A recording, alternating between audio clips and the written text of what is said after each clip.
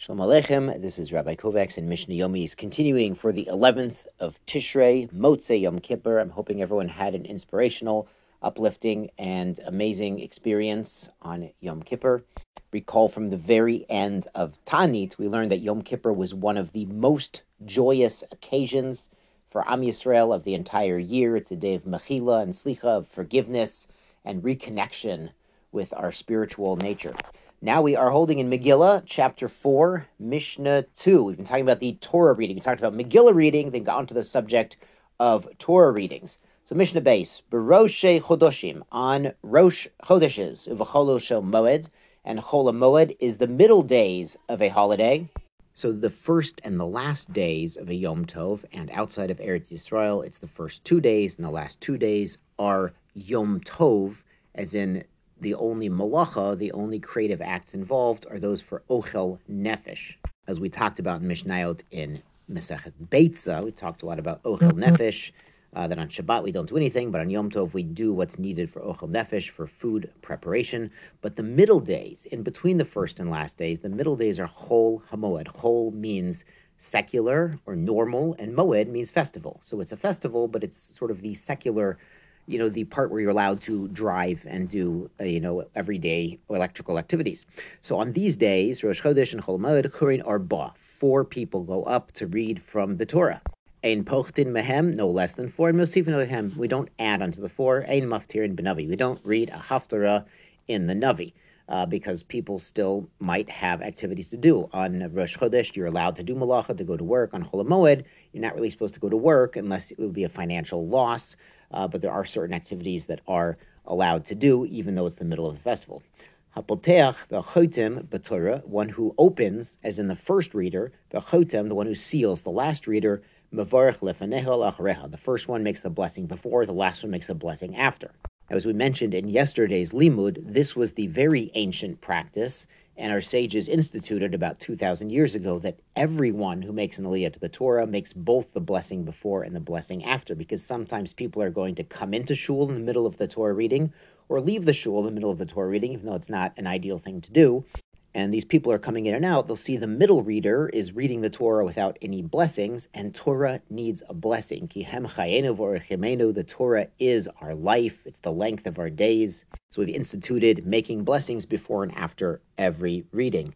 I mentioned in the WhatsApp message that you can listen to these blessings and say Amen and fulfill your count. It counts towards your 100 blessings a day, which sometimes is hard to do, especially in Yom Kippur, even on Shabbat when there's less blessings in the prayer service. It's a good thing to have to be paying attention and saying Amen to the blessings on the Torah and the Haftarah. The Mishnah continues here, Zeh Klal, this is the general rule, Kol sheyesh bo musaf, any day that has a musaf prayer, Ve'eno Yom Tov, but it's not a Yom Tov. You can still do malacha. Korin Arba, you have 4 people go up and read from the Torah that day. B'Yom Tov, on a holiday, Chamisha, you have 5 aliyot to the Torah. B'Yom Kippurim, which is more sacred, there's more restrictions. Shisha, we have 6. B'Shabbat, Shiva. On Shabbos, we have 7. Ein Pochtinuhem, no less than these numbers of almost Sifinim, but you could add. On these days, it's forbidden to do malacha, to go to work. So we have time, if you want to add on more readers and honor more people with an aliyah to the Torah, that is allowed. A maftirin b'navi, and we add the haftarah in the navi. The Mepharshim explain this haftarah was instituted when reading from the Chumash, reading from the original Torah of Moshe, was banned for a time by anti-Semitic governments. And what we were allowed to do instead was to read from the Navi, from Ketuvim. So as a zecher, as a remembrance to reading from the Torah, we used to, thousands of years ago, to call people up to read from the Book of Prophets. And then when we were later allowed to read from the 5 books of Moses again, we kept the custom of having someone read from the prophets as the Haftarah. The Mishnah concludes, Hapoteach v'chotem b'Torah, the first reader and the last reader, Mevarach lefanei l'racheha, they make the blessings, as we explained. Now everybody makes the blessings on the Torah. Great Mishnah Gimel. Ein porsin et Shema. We do not literally divide the Shema. This refers to publicly making the blessings of Kriyat Shema. Before we say Shema during the prayer service, there's blessings before and after. These blessings have Baruch Hu, they have Kadosh, Kadosh, Kadosh. We're going to see this Mishnah is about what's called Devarim Shebekadusha, things that require 10 men to be present. Mishnah continues, Ein Ovrin Lifnei Hatev, we don't pass in front of the ark. That was the customary place for the prayer leader, the Chazon, the Shatz, to stand when he was reciting the prayers on behalf of the entire congregation. Ein Nosin et Kapehen, we don't lift the hands. This refers to the priests, the Kohanim, saying Birkat Kohanim, blessing the people. They would lift their hands when they did this. Ein Korin b'Torah, we don't read out of the Torah. Ein Maftirin b'Navi, or the Haftarah. Ein Osin Ma'amad U'Moshev, we don't do the standing and the sitting. This actually refers to taking a nifter, someone who just passed away, on the way to burial. They had a custom that if a minyan was present, they would stop and sit 7 times and say Hespedim, say short eulogies, and then stand up and go again towards the burial. Vein omrim birkat avelim, we don't say the blessing, the customary blessing that mourners would say. We don't say this anymore. The tanchume avelim, and consolations for mourners. The custom is to make a row, and the people in mourning would pass through the row and receive consolations from the people attending the funeral. Birkat Chatanim is the blessing of the bride and groom after a wedding or during the Sheva Brachos, the festive meals following the wedding. Ve'ein mizamnin b'shem, we don't use the name of God in the zimun. Zimun is the invitation to recite the blessing after meals, to recite the grace.